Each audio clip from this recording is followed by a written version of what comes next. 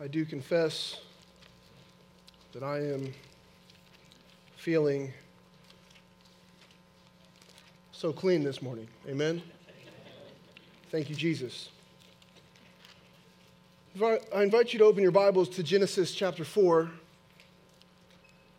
Genesis chapter 4, verses 17 through 26 will be our text this morning.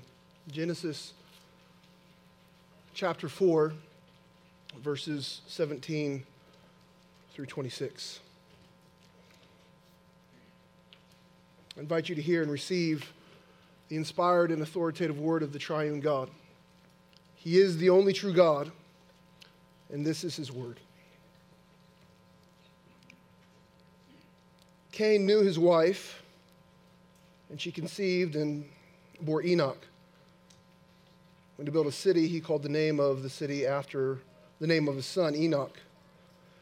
To Enoch was born Irad, and Irad fathered Mehujael, and Mehujael fathered Methuselah.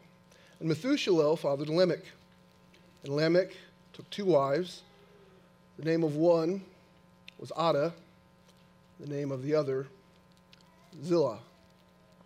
Ada bore Jabal, and he was the father of all those who dwell in tents and livestock.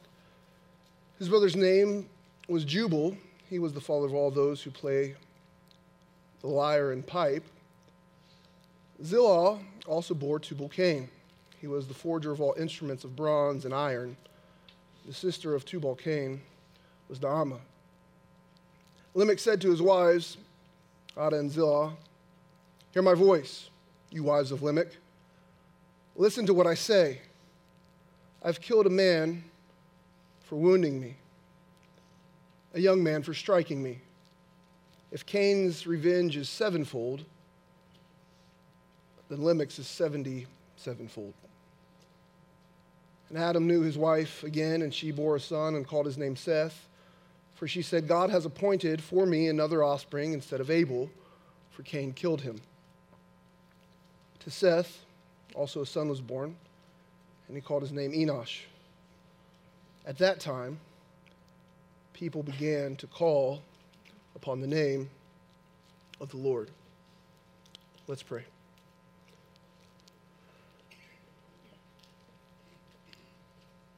Father in heaven, we thank you that you hear our prayer because we find ourselves this morning cleansed and standing in the person of your beloved Son, our Lord and Savior, Jesus Christ.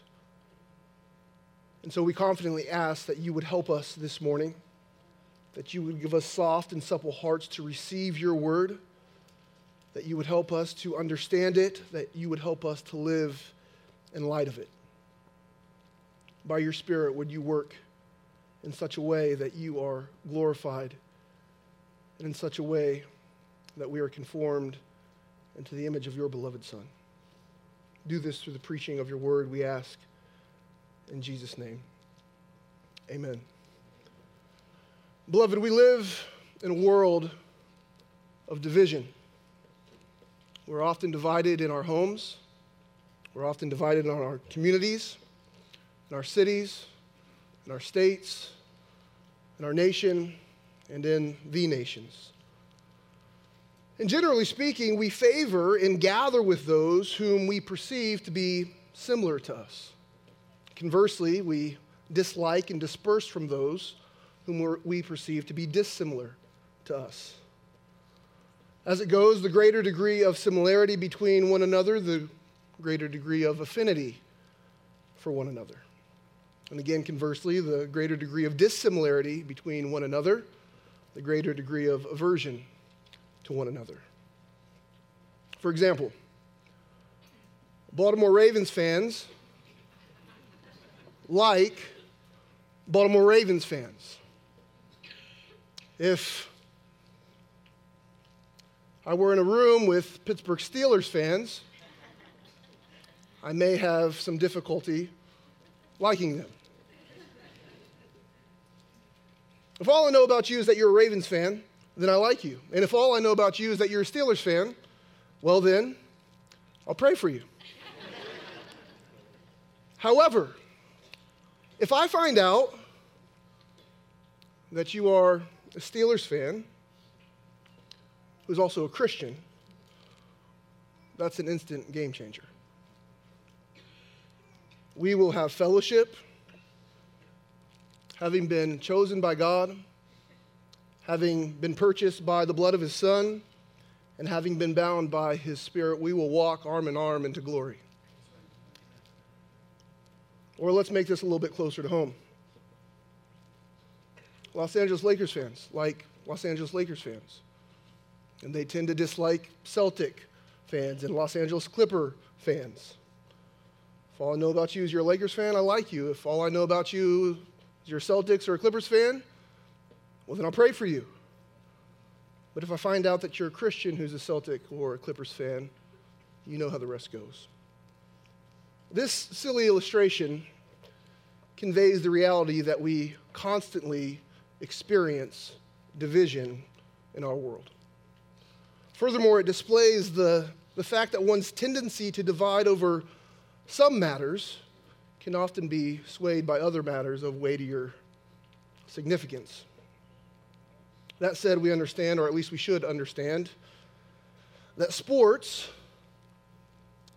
should have very little, if any, bearing in determining if and assessing how we divide with others. Nevertheless, every year people are often beaten and sometimes killed in relation to the sports team that they choose. What does that indicate for us? That indicates for us that there's a deeper reality behind our divisions.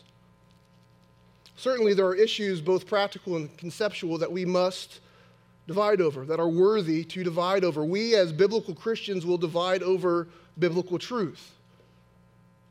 We must graciously stand firm for the truth, regardless of what others think or say, whatever the cost may be.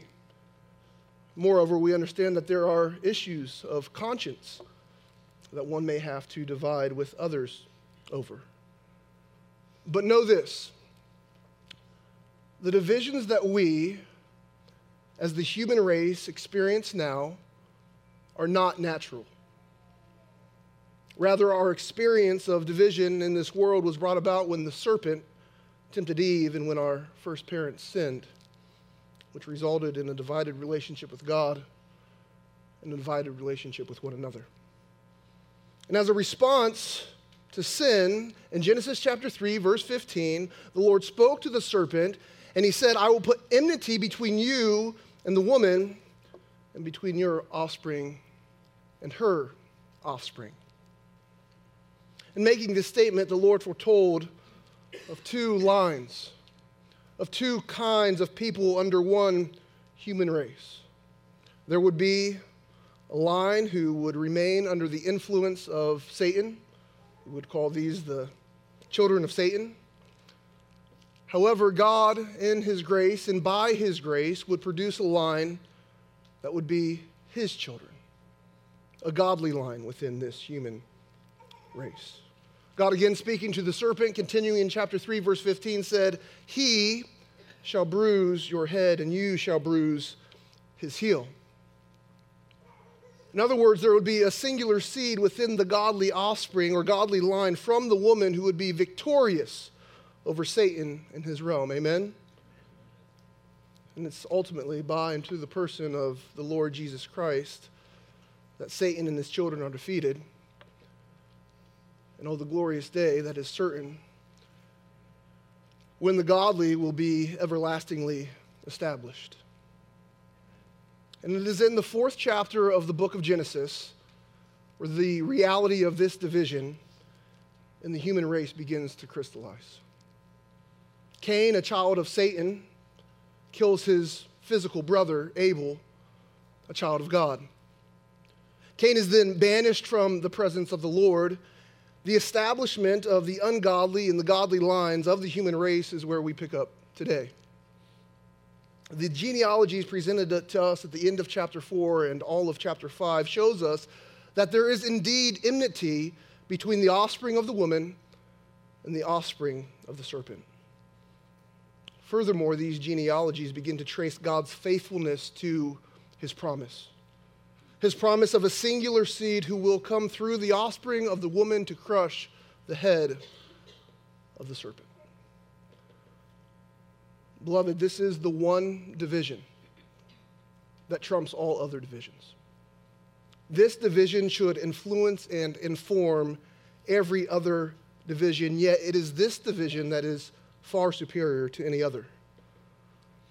This division between the godless and the godly calls us to think soberly and intentionally and carefully about how we tread upon this earth. So, my friends, please hear me. Hold loosely to your preferences and opinions, and tightly grasp the reality of this one division. The division between the godless and the godly. The ungodly are divided from the godly and vice versa. And currently, as we exist on this world, both the godless and the godly occupy this earth.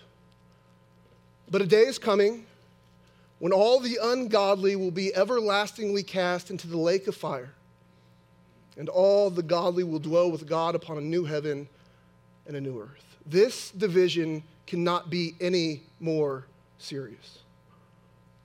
There is an impending and certain finality to this division.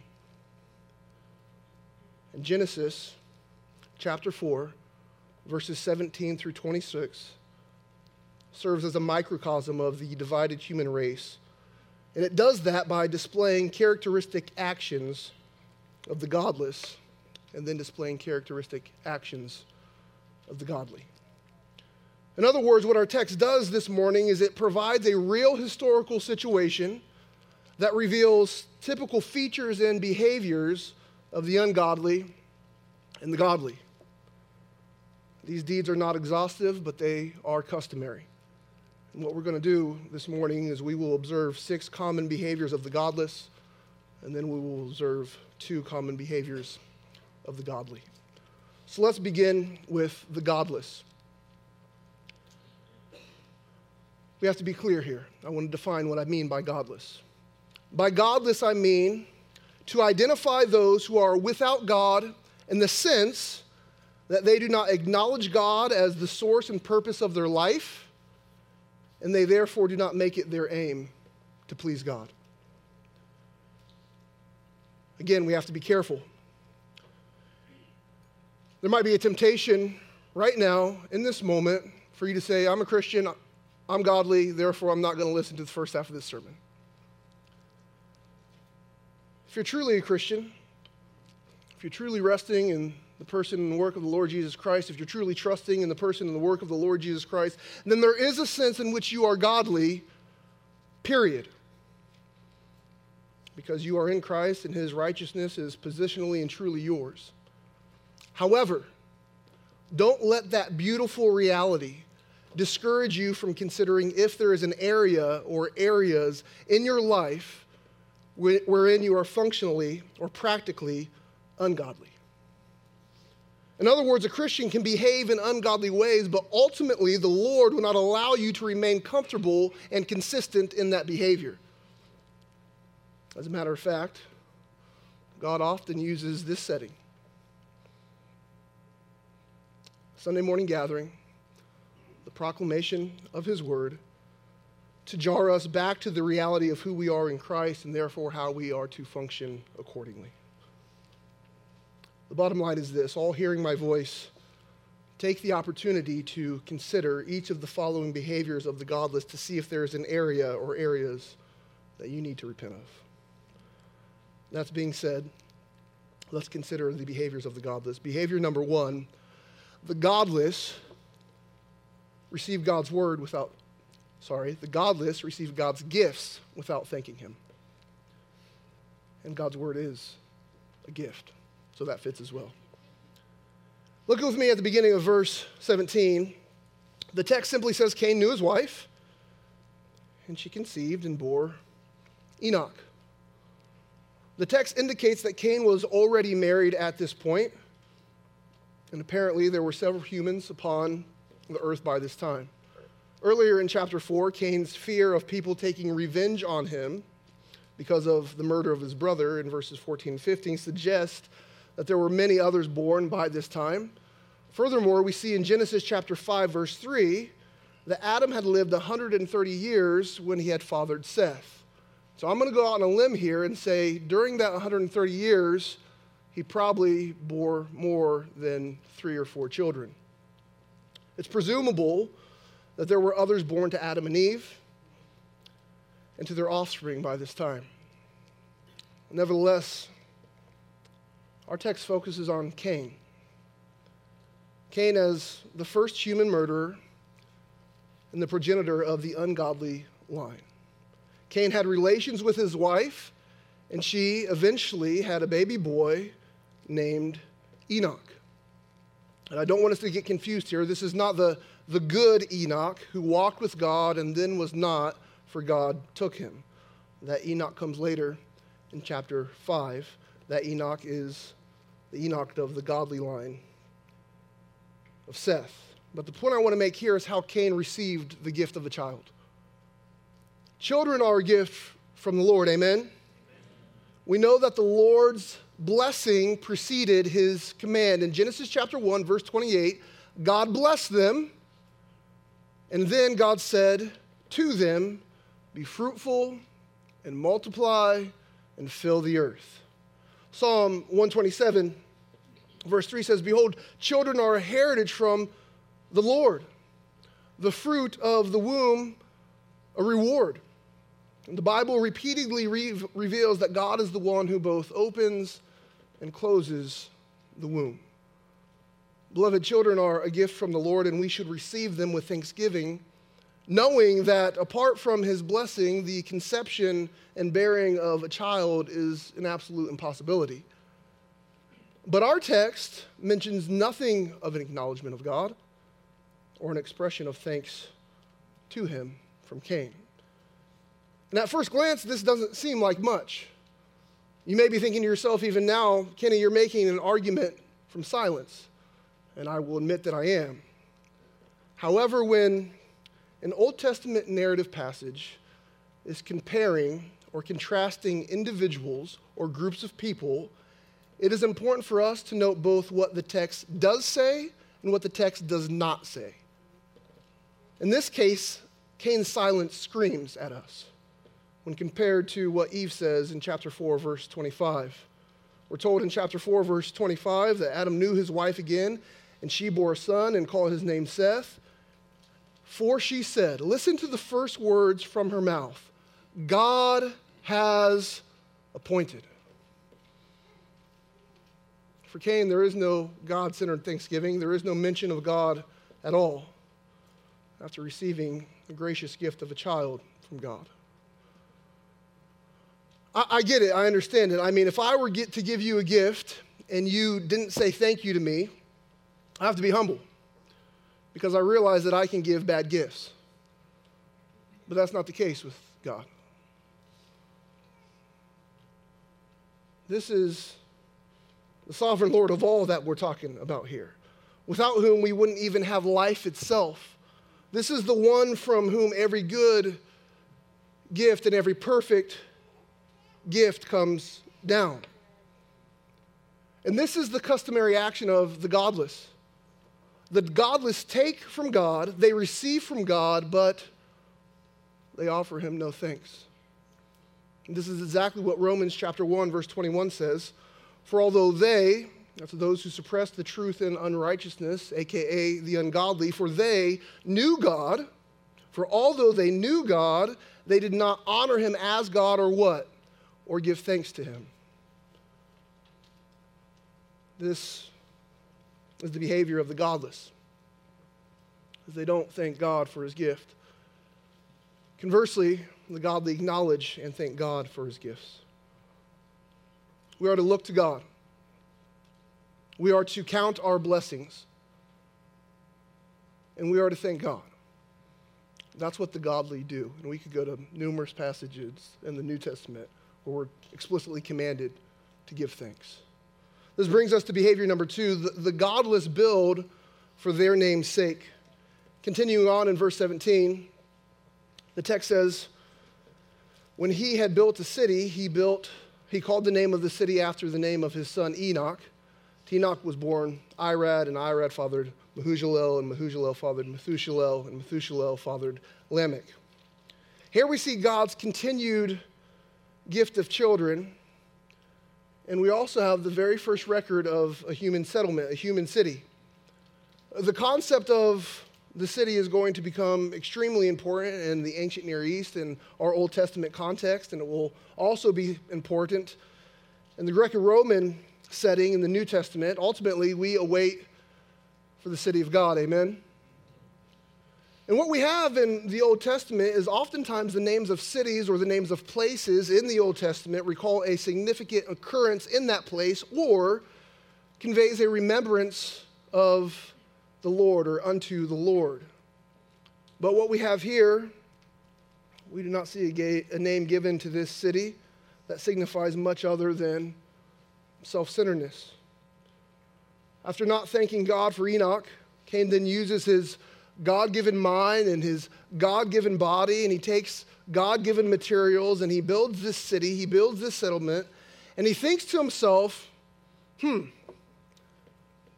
good name for this city is Enoch. Cain is seemingly living without much, if any, reference to God at all. And to show that this is a common feature of the ungodly, we really don't have to go that far. Remember the Tower of Babel in Genesis chapter 11. Feel free to turn there if you'd like. In Genesis chapter 11, beginning in verse 1, the text reads, "Now the whole earth had one language and the same words. We could understand one another." Verse 2, "And as people migrated from the east, they found a plain in the land of Shinar and settled there. And they said to one another, 'Come, let us make bricks and burn them thoroughly.' And they had brick for stone and bitumen for mortar." Look at verse 4. "Then they said, 'Come, let us build ourselves a city and a tower with its top in the heavens, and let us make a name for ourselves, lest we be dispersed over the face of the whole earth.'" In that text, the people desire to make a name for themselves by building a city and building a tower to show that they are of prominence, to show that they have reached the pinnacle, to say, "Look at us, we're really something special. We're actually so special that if we do this, then we'll be established and immovable." And we know how the rest of the story goes. The Lord goes on to disband them and move them across the face of the earth. Beloved, the ungodly build and seek to establish a name for themselves, for their family, for their pursuits, without any reference to God whatsoever. And we have to ask ourselves now, who am I making a name for? What's the desire that I have behind my job or behind my actions or behind my behaviors or behind my achievements? If you do anything noteworthy at all, if you build anything commendable at all, please remember that apart from God, you can do nothing. Any and every thing that we accomplish that has any measure of goodness to it is utterly impossible without God. The ungodly build for their name's sake. Brothers and sisters, build for God's name's sake. This brings us to behavior number 3. The godless disregard God's design. Verse 19. "And Lamech took 2 wives. The name of one was Adah, the name of the other Zillah. The wicked Lamech is the 7th from Adam through Cain. The righteous Enoch is the seventh from Adam through Seth. We see that in chapter 5, verses 21 through 24. And it is a possibility that these two men were contemporaries. But regardless if they were or if they were not, the two certainly display the dividing line between the ungodly and the godly line. I do also want to point out at this point that there is another Lamech in Genesis chapter 5. That Lamech is a righteous one, and he is the father of Noah. But nevertheless, we're dealing with the ungodly Lamech today. And Lamech disregarded God's design. How? By taking two wives. This verse provides us with the first instance of polygamy. Remember in Genesis chapter 2, verse 24. After detailing the first wedding ceremony, God himself being the officiator, we have this line in chapter 2, verse 24 that tells what marriage ought to be like in God's economy. It says, therefore a man shall leave his father and his mother and hold fast to his wife, and they shall become one flesh. And Jesus in the Gospels is going to say this exact verse as he talks about marriage and divorce. And Paul in Ephesians 5 is going to use this exact verse as he talks about the mystery of marriage, and it really refers to Christ and the church. The biblical concept of marriage is one man and one woman until death do them part. What God has joined together, let no man separate. Amen? And what God has joined together, let no man add to. Amen? Now, we have to deal with an issue here. Many argue that polygamy was, or even is, permissible or even good because the patriarchs and others like David had multiple wives. And this is actually an argument that you will hear from Muslims. This is why they're allowed to marry up to 4 women. So we got to be honest. It is true that the Bible does not explicitly condemn the patriarchs for having multiple wives. That's a true statement. But it is also true that the Bible does not prescribe multiple wives. As a matter of fact, the Bible prescribes repeatedly that if a man is to marry, he is to marry one wife. It seems to me that the Bible records Lamech's taking of 2 wives as first a departure from God's standard and also as an introduction to what would eventually become the norm in the ancient Near East. Just because a man had multiple wives and the Word of God does not explicitly condemn it, does not mean that it upholds it or prescribes it. So don't think that having multiple wives is permissible by God. Especially when, this is what baffles me, especially when God is so clearly declares his design for marriage over and over again throughout his word. A man and a woman becoming one flesh. The narratives of the Bible, both the Old Testament narratives and the New Testament narratives, tell us what happened. They tell us what happened, which does not necessarily mean that's what should have happened according to God's moral will. Moreover, if one is to keep on reading, we'll see this as we work our way through the book of Genesis, and we'll see this as we just read through our Bibles. As we keep on reading, it will become apparent that polygamy results in problems. Amen? I like what Derek Kidner says of this.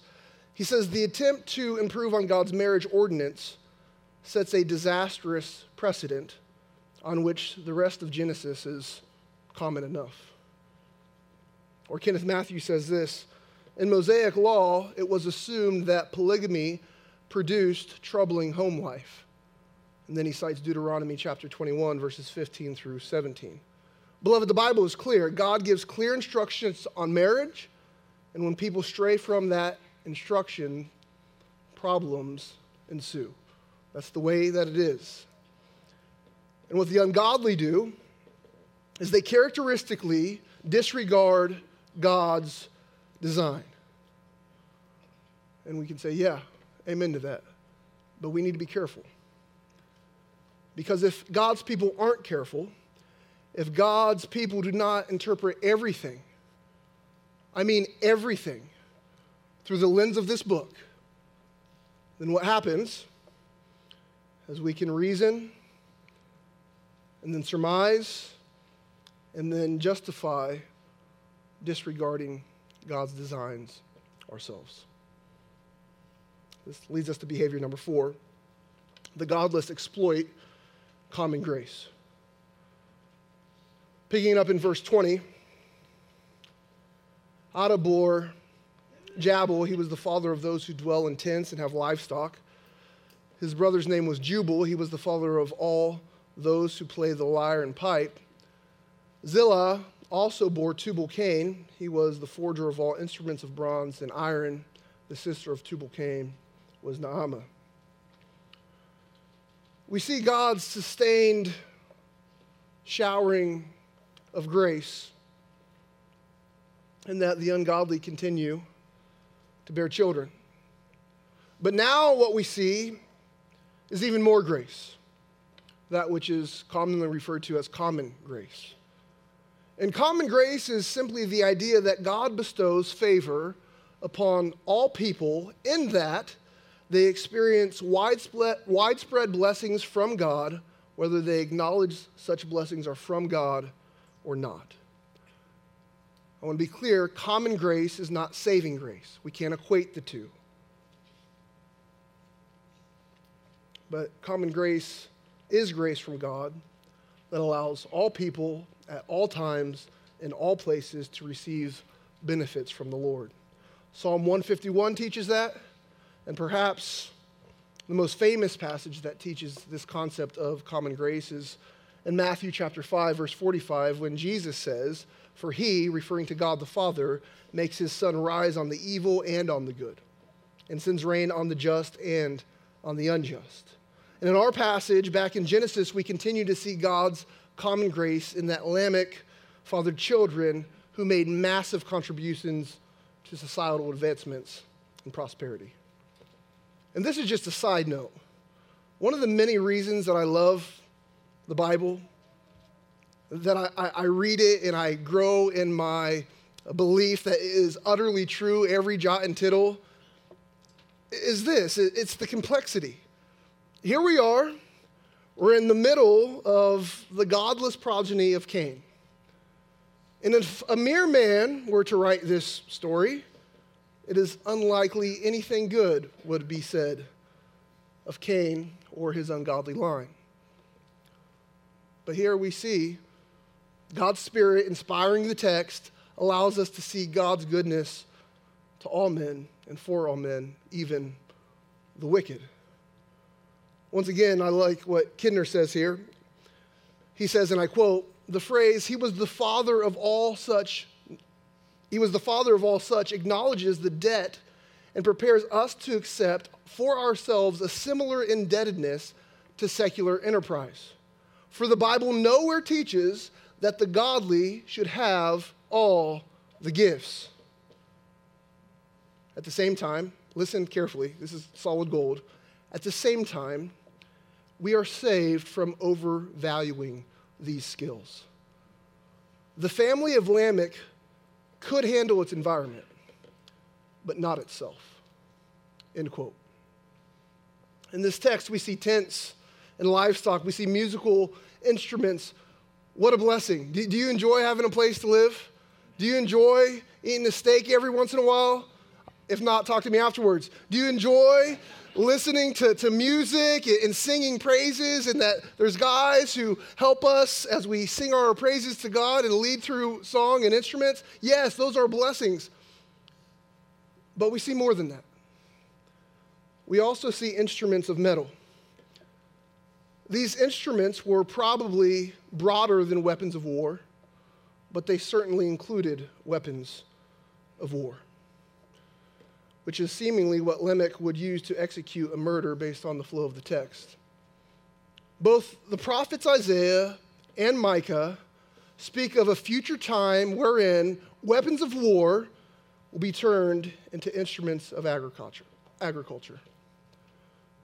But in our text, we have the exact opposite.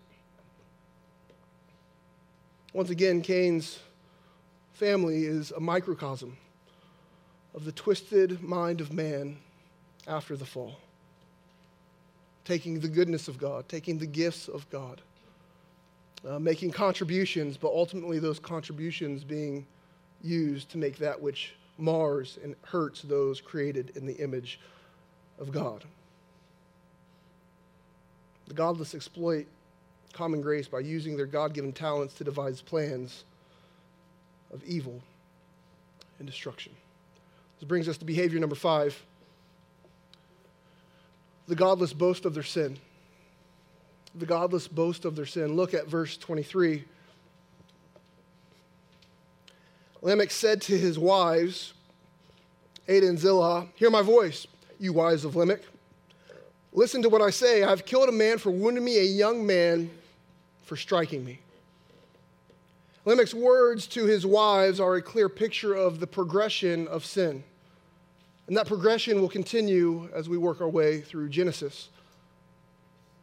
Later in Exodus chapter 21, verse 24, God will detail what's known as the lex talionis, the law of retaliation, which indicates that a punishment must fit the crime that was committed, an eye for an eye, a tooth for a tooth. But here, Lamech boasts in the murder of a young man for merely striking him.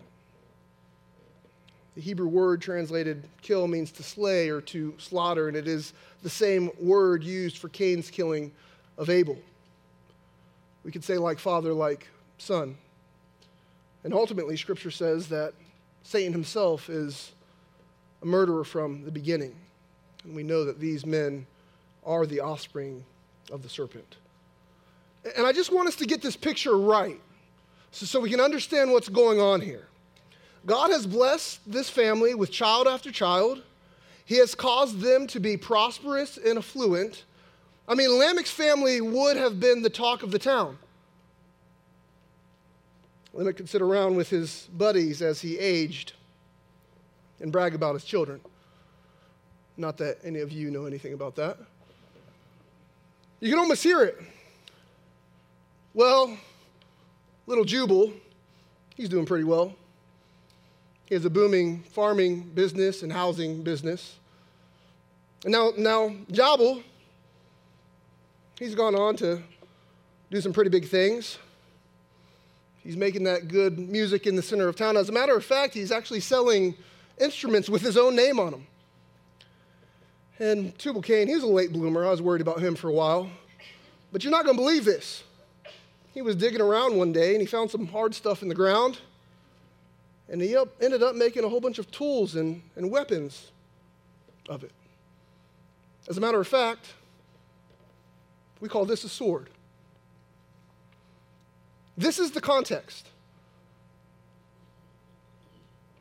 An ungodly family dripping with the common grace of God that Lamech goes out and slays the son of another. And what he does next, it's almost unbelievable. He walks in, not to sing a song to his wife, but to sing a song to his wives, a song of boasting. Boasting to his wives about his wicked deeds. He says, listen to me as I tell you of my great success of murder today. This is what the godless do. This is what I once did. We boast of our sin. We live without any reference to God. And we think we should be applauded for it. The godless sin, and they are proud of it. They live lives full of sin, and they are proud about it, such that they boast about it. But more than that, this leads to behavior number 6. The godless then make demands. Verse 24 says, if Cain's revenge is 7-fold, then Lamech's is 77-fold.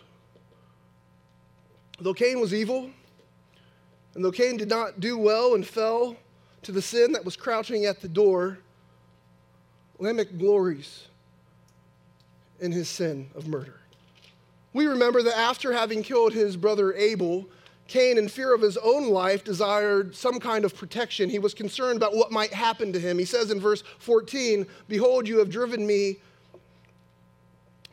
today away from the ground, and from your face I shall be hidden." This is Cain speaking to the Lord. He says, "I shall be a fugitive and a wanderer on the earth, and whoever finds me will kill me."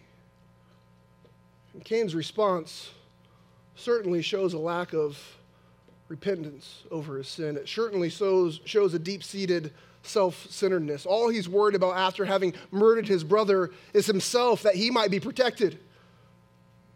However, Lamech does not seek protection and fear at all. Rather, he makes demands in arrogance. If Cain has a sevenfold protection, then I demand a greater leniency, and I demand a greater protection of 77-fold. Beloved, the godly don't do this. The godly, in response to their sin, say to God, "Have mercy on me, a sinner." But the ungodly sin, and then they boast, and then make demands which show they have no remorse for their sin, no awareness of their sin, and no acknowledgement of God. These are the 6 customary behaviors of the godless, of the ungodly. They receive God's gifts without thanking Him. They build for their name's sake. They disregard God's design. They exploit common grace. They boast of their sin, and they make demands. Is there any area or areas of sin that you need to turn from this morning? And turn to the Lord. I would invite you to do so even now. Now it's time for us to consider the godly. I love the simplicity of this text. 6 things that the ungodly do. They're busy in their sin. They're doing a lot of stuff, one after another, contrasted by 2 very simple things that the godly do. Again, I want to be careful here and define what I mean by godly. By the term godly, I mean to identify those who are with God in the sense that they acknowledge God as the source and purpose of their life, and therefore make it their aim to please God. Exact opposite of the godless. And like before, we need to even be more careful. The godly are not yet perfect. However, the godly know that they are not yet perfect. Amen? However, they truly trust and rest in the perfect person and the perfect work of the Lord Jesus Christ, such that it gives them confidence to press on toward the goal which lies ahead. Because the godly look outside themselves and look to God Himself as their ultimate purpose, they increasingly walk with God, such that their external behaviors are manifestly and increasingly a result of their internal and intimate relationship with God. Bottom line is this. Friends, godliness is not a matter of mere external deeds. Rather, true godliness is made manifest outwardly as a result of God's internal work in those who are His. That being said, let's consider the behaviors of the godly. Behavior number 1, the godly trust God and His word or His promises. Look at verse 25 with me. And Adam knew his wife again, and she bore a son and called his name Seth, for she said, God has appointed for me another offspring instead of Abel, for Cain killed him. Seth means appointing, both in the name of her son and in the first words from her lips after having him. Eve's faith is crystal clear. Remember in chapter 4, verse 1, She said, I have gotten a man with the help of the Lord. And some people understand that I have gotten a man, even the Lord. And Jeff walked through that with us and said, this could be her leaning on this idea that the promise of Genesis chapter 3:15 has now come. But in our text, she reemphasizes that her hope remains in the promise uttered in Genesis chapter 3, verse 15. This is not just a son, it is another son. And this is not just another son, but it is a son instead of Abel. Abel was the one who was found pleasing to God, and now Eve is hoping that this new son would be the one to father in his late brother's footsteps, such that the promise of Genesis 3:15 could come to fruition. Would this son, Seth, be the one to crush the head of the serpent? Perhaps. Eve's not sure in that moment. But her hope and her trust is in that word from God. It is in that promise from God. Hear me, please.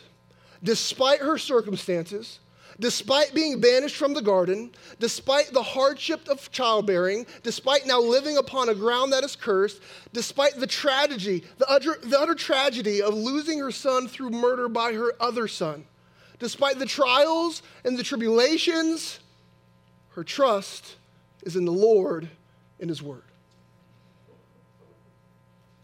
Oh, would that be the case for Redeemed South Bay? The Lord said that there would be enmity between the serpent and the woman. He said that there would be enmity between the offspring of the serpent and the woman. Therefore, Eve is not caught off guard when she experiences these hardships. She's not surprised by them. She understands that she's in a war. But rather, in the midst of those circumstances, she does not just remember some of what God says. In this case, she remembers the promise of that singular seed from her offspring who will crush the head of the serpent, such that she's expectantly awaiting it. Is this the one? Is this the fulfillment of the promise? Beloved, the godly trust God, and therefore they remember and trust his word. They know that his promises are sure, and so they trust and expectantly rest upon them in the good times as well as the bad times. Who and what are you trusting? Who and what are you trusting? This brings us to the second behavior of the godly, and the second behavior of the godly stems from the first. We have to catch that. The second behavior of the godly arises from the first. Because the godly trust God in his word, because the godly trust God in his promises, they then do what? Behavior number 2, they call upon the name of the Lord. Verse 26 says, to Seth also a son was born, and he called his name Enosh. At that time, people began to call upon the name of the Lord. By the grace of God, and according to his promise, in the line of Seth, there would be faith. In the midst of a godless society, people began to call upon or to proclaim, can be translated either way, the name of the Lord. Beloved, when God makes promises, when God communicates promises, and we as his people are not experiencing those promises, the people of God have always done one thing, which is they call upon the name of the Lord. You show me people who acknowledge God as the source and purpose of their life in any period of human history, and I will show you people who call upon the name of the Lord. Our experiences, your experiences today and tomorrow and yesterday, they scream at you, don't they? They scream at you, something is not right. By the grace of God, we first realized that something was not right in us. And so what did we do? By the grace of God, through the proclamation or reading of his word, we called upon the name of the Lord. We confess there's something not right in me, oh God. I know it, I sense it. I'm a sinner. And I need you to change me from the inside out. And then as God caused us to gaze upon his Son and to believe upon his Son and to trust his Son, we started to realize something else, didn't we? I'm not fitting in like I used to. As we became strangers of this world, we increasingly realized that things are not right all around us. And so what do? We call upon the name of the Lord. Lord, I believe you. Lord, I trust your promises. Lord, your word says that this is not how it should be. Your word says that there's going to be an end to this. Oh, come, Lord Jesus. Come quickly. Right the wrong that is all around us and all in us. And so when we are tired of our sin, and when we're fed up with the darkness in us and around us, we cry out. And we call upon his name. And we proclaim his name to others. And we do that trusting and knowing that he will certainly cause his promises to come to fruition. So saints, take heart. Take hold of his word and be patient and be prayerful, because he will fulfill each and every one of his promises. We don't know when, but we certainly know that he will. Trust God. Trust his word. And call upon his name. This is what the godly do. In conclusion, beloved, the dividing line is clear. The greatest division of all is between those who are godly and those who are ungodly. But I just have to remind you, and you have to know this, that we are all inherently ungodly. Such that we might not look down our noses at those who are doing deeds that we once did. We are all inherently ungodly. Before the grace of God go I.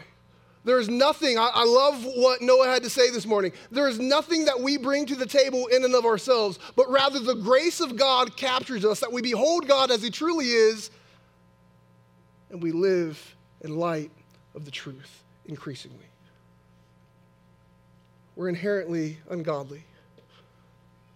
But in Christ and in Christ alone, God converts ungodly Kenny to godly Kenny, and ungodly Kevin to godly Kevin. And each and every one of you who are trusting in the person and work of the Lord Jesus Christ, he's at work in you. And he who began a good work in you is faithful to bring it to completion at the day of Jesus Christ. Yes, in Christ, God delivers the ungodly from the domain of darkness and transfers us into the kingdom of his beloved Son, in whom we have redemption, the forgiveness of sins, such that the ungodly become godly. All because the Son of God was treated as if he were ungodly himself in the stead of those who would call upon his name. If you've heard my voice this morning and by the grace of God you've realized that you're not in Christ, say my behaviors, my conduct, my heart aligns far more with the ungodly than it does the godly. I have a question for you. Do you want to become godly this morning? Then I would simply say this. Look outside yourself